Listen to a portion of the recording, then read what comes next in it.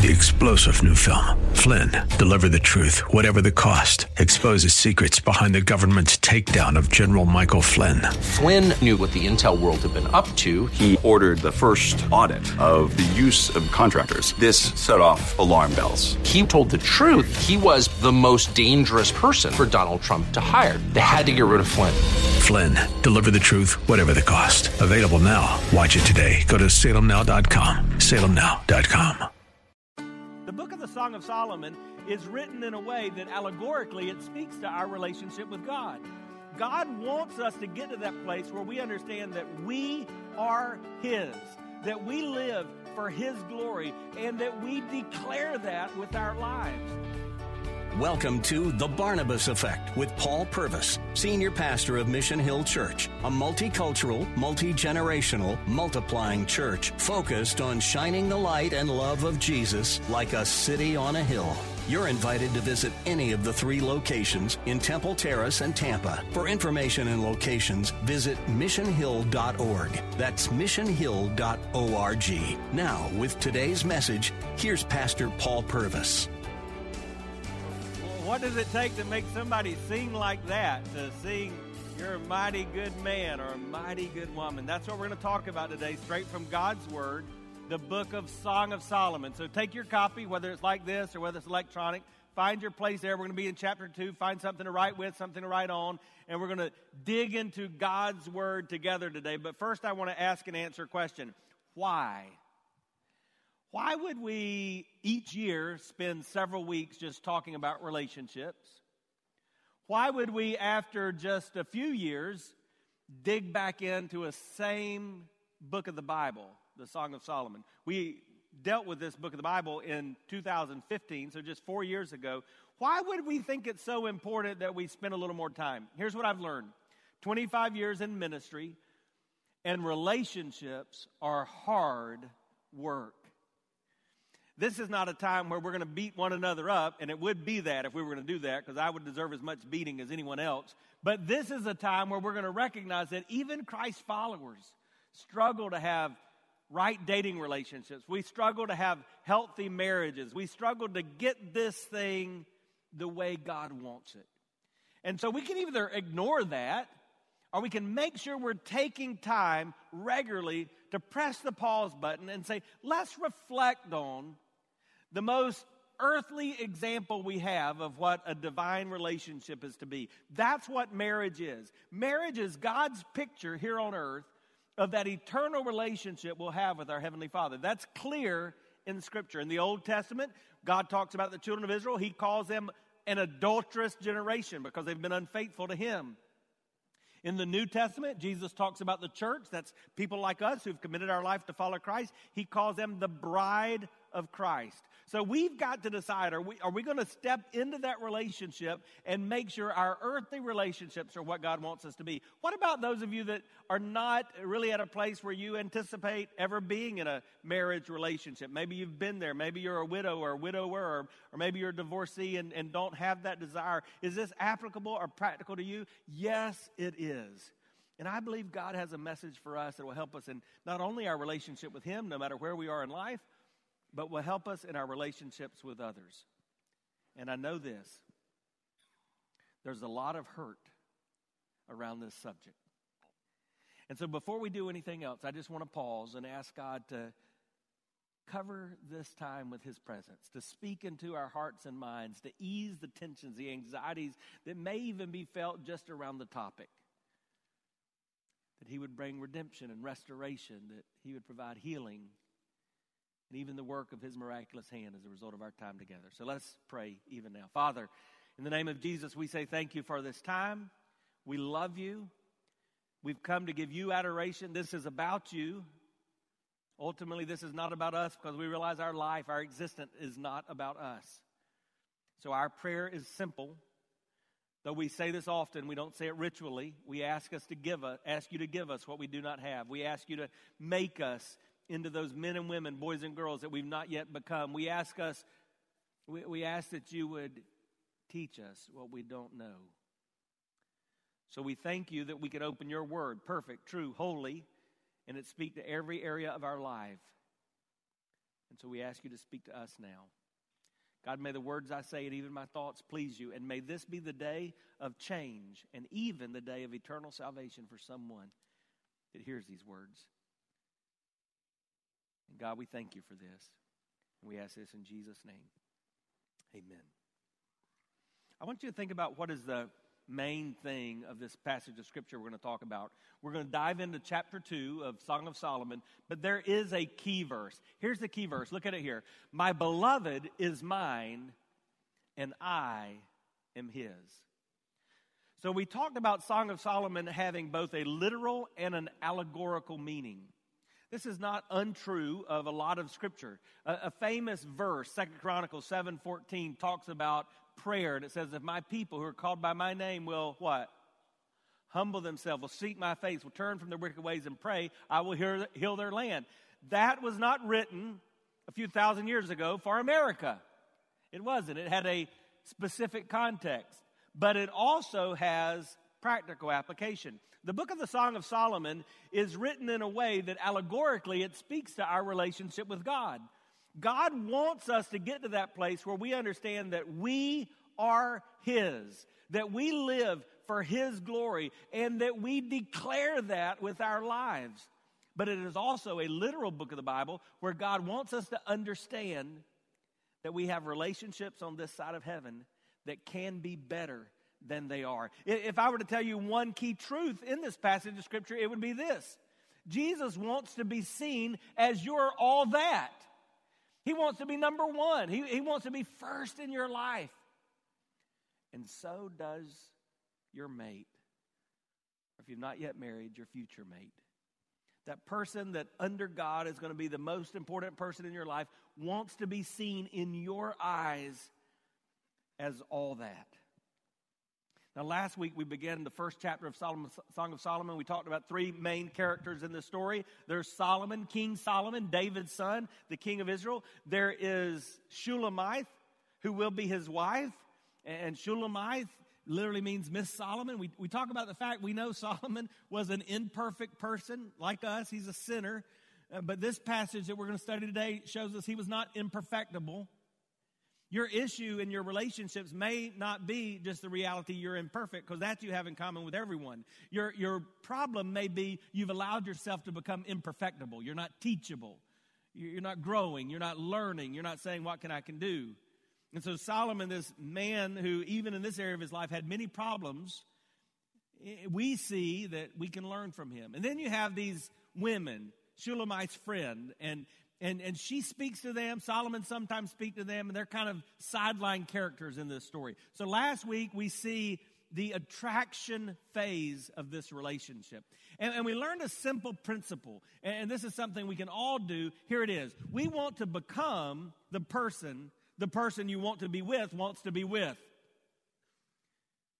Now that's a hard statement to say, but it makes a lot of sense. I want to become the person I want to be with wants to be with. Everybody has in their mind somebody idealistically they want to spend the rest of their life with. Their dream mate, their dream lover. And what I want to do is recognize I can't control anyone else any time of my life, but I can do everything in my ability to become the kind of person I want to be around.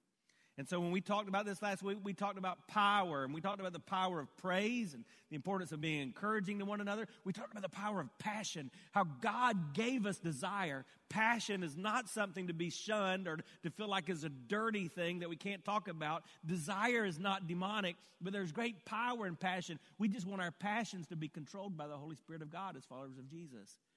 And then we talked about the power of purpose, that this earthly relationship we have, every earthly relationship, should point to the power of God all around us. So I want in my earthly relationship to show that God is a God who redeems. God is a God who reconciles. God is a God who changes. It's a simple truth. We got to make a decision. Do we do things that God says to do? If we do, we can have the things God says we can have. And that's what God wants for you. Hi, I'm Paul Purvis, the lead pastor of Mission Hill Church, right here in Tampa Bay. Thanks for taking the time to listen to today's The Barnabas Effect. It's a ministry intended to encourage, equip, and empower you. You may not know this, but this ministry is made possible because of the generosity of listeners like you. We are able to be on the air because listeners like you are gracious and give to this ministry. Would you consider making a gift today? It would be our honor to send you a gift, a resource, as a result of your gift of any size. And you can make that gift by going to missionhill.org and clicking on the banner that says The Barnabas Effect. That will direct you to a simple way that you can give right there online. Thanks again for listening to The Barnabas Effect today. And now, we continue with our message. Today in this passage of Scripture, we see our two characters, and they're getting close to marriage. They're not yet married. So here's a preview of coming attractions. Next week, we're going to tune in to their marriage night. It's going to be spicy. You don't want to miss it. It's a great bookend for our time together around Valentine's Day. But this week, we're moving from attraction to dating. We're talking about their dating. Anybody have an interesting first date story? Let me see your hands. Anybody have an interesting first date story? Come on, I'm not going to call on you. Sure, some of you do. Well, I do. I mean, some of those are regrets, right? You're like, why in the world did I do that? That was whew.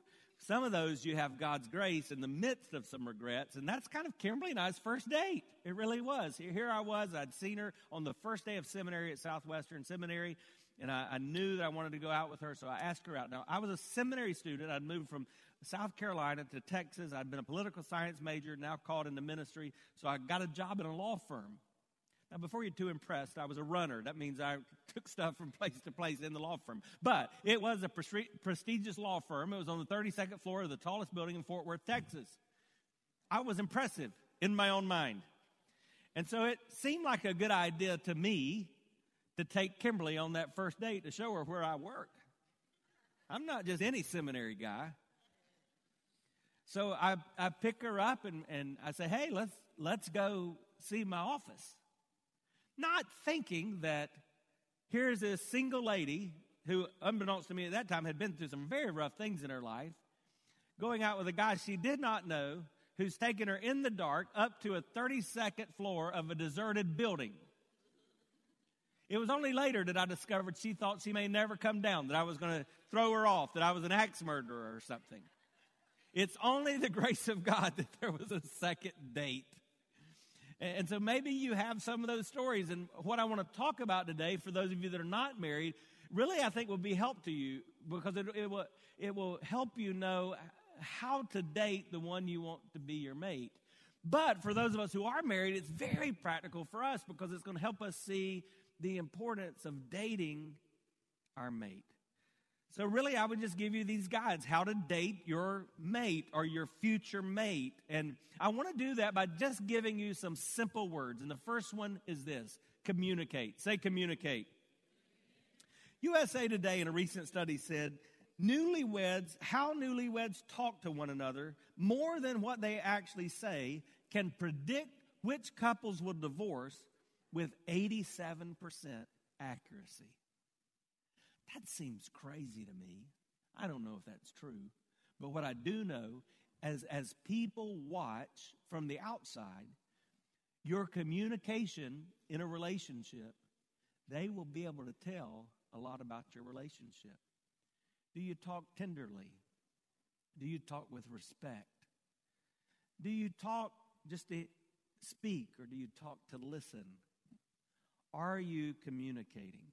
So the first thing we see in Song of Solomon 2 is that these two are communicating. Look at verse 1.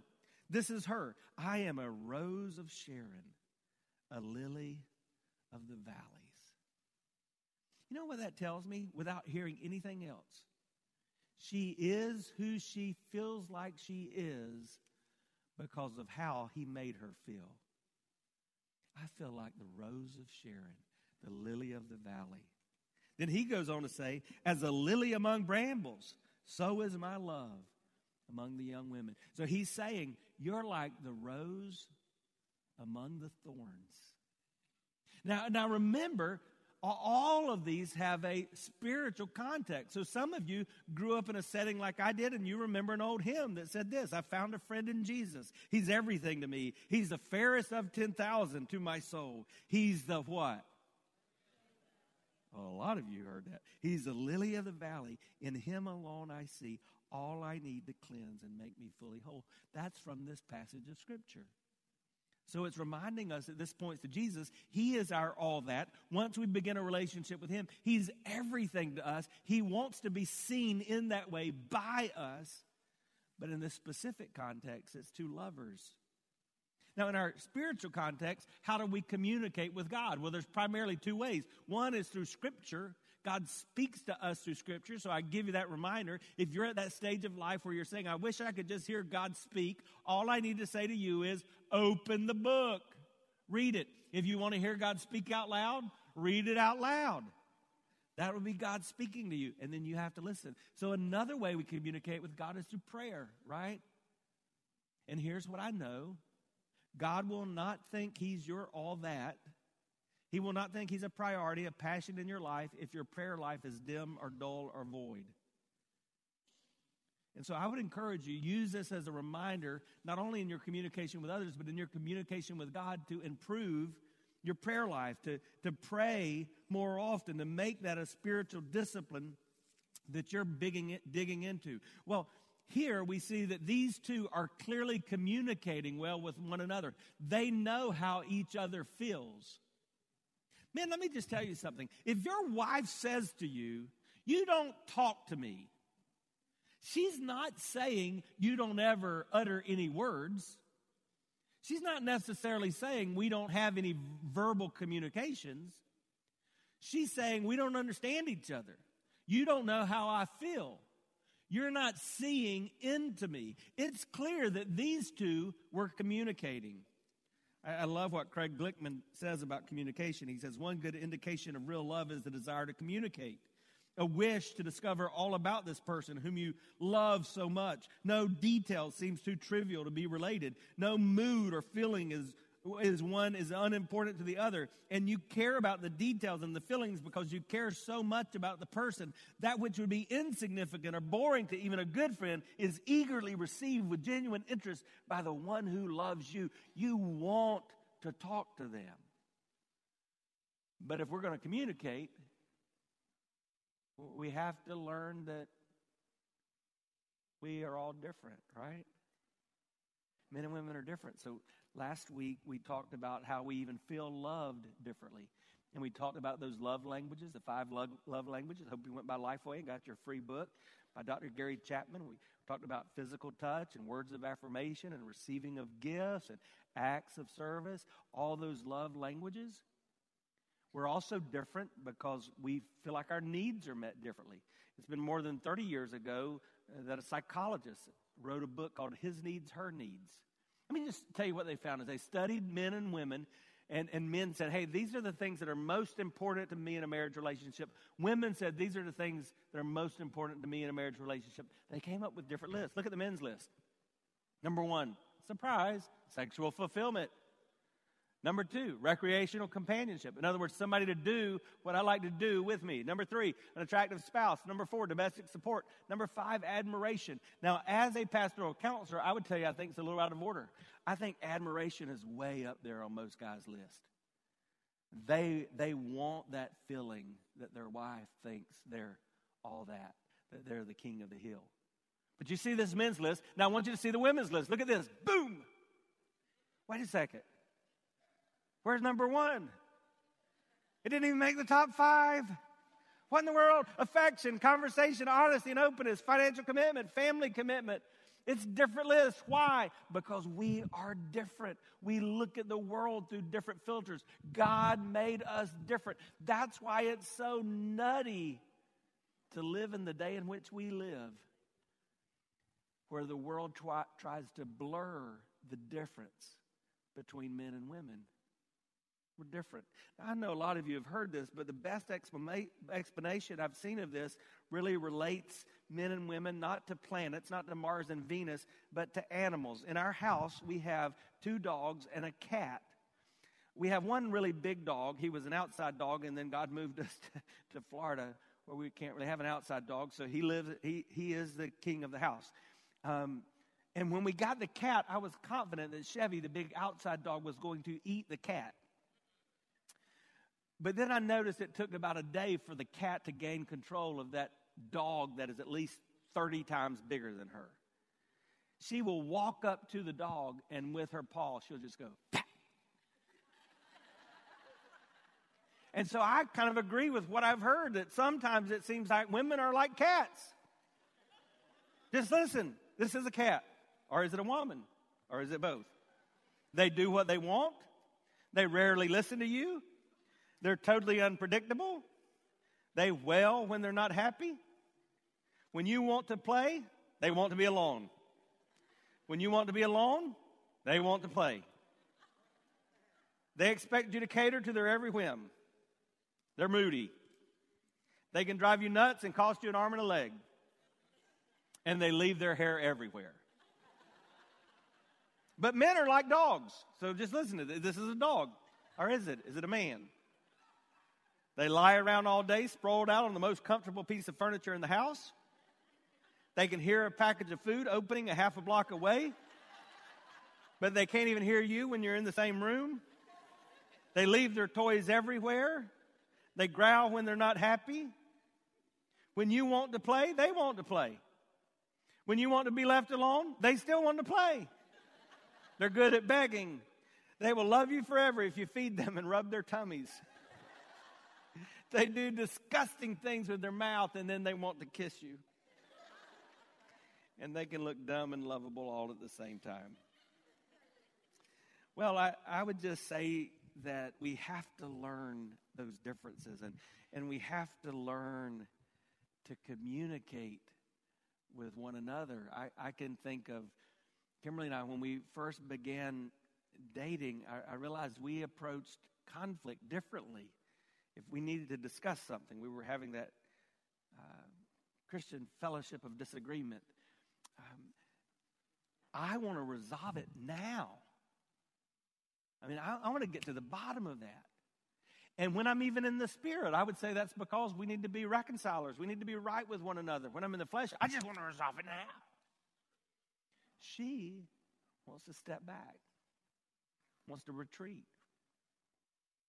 When she's in the flesh, it's just because she's scared. She's anxious. She wants to retreat. When she's in the spirit, it's because she wants to reconcile. So she's thinking through, all right, what really happened here and what do I need to do to be right? But did you know it was many years into our marriage when we sat down with a counselor that we understood that we were approaching conflict in that different way? And so as a result, when we faced conflict, the only result was greater conflict. Conflict bred conflict because we didn't know how we were different and we didn't know how to communicate. If you're married, I would just ask you, take a quick mental poll and say, how are we doing with communication? Because most of life's frustrations come from unmet expectations, and most of that is because of poor communication. So what can you do to improve your communication? Number 2, exhilarate. Say exhilarate. Now, I looked up the definition of that big word, and it means to make someone feel very happy, animated, or excited, elated. Now, I could have used the word intoxicate, because really when you talk about love, there's even been songs about this, right? It's intoxicating. And she's going to talk about Solomon taking her to the house of wine. And what she's saying is, your love for me is so great that I feel, man, I'm light on my toes. I'm tipsy because of the way you make me feel. I could have used the word titillate because it so arouses or excites. And that's all straight out of Scripture. Notice what it says in verse 3. As an apple tree among the trees of the forest, so is my beloved among the young men. In other words, this guy, my guy, is the guy. All right? With great delight, I sat in his shadow. His fruit was sweet to my taste. He gave me shade, and he gave me sustenance. He met my need, and he made me feel at home and safe. He brought me to the banqueting house. That's that house of wine. His banner over me was love. You've been listening to The Barnabas Effect with Pastor Paul Purvis. The Barnabas Effect is here to provide listeners like you with biblical truth and spiritual encouragement. But it can't be done without your financial support. Go to missionhill.org and click on the Give tab. Your financial support helps us reach those seeking truth about God and themselves. Thank you for giving at missionhill.org. And join us weekdays at 9 a.m. for The Barnabas Effect with Pastor Paul Purvis on Faith Talk AM 570 and 910.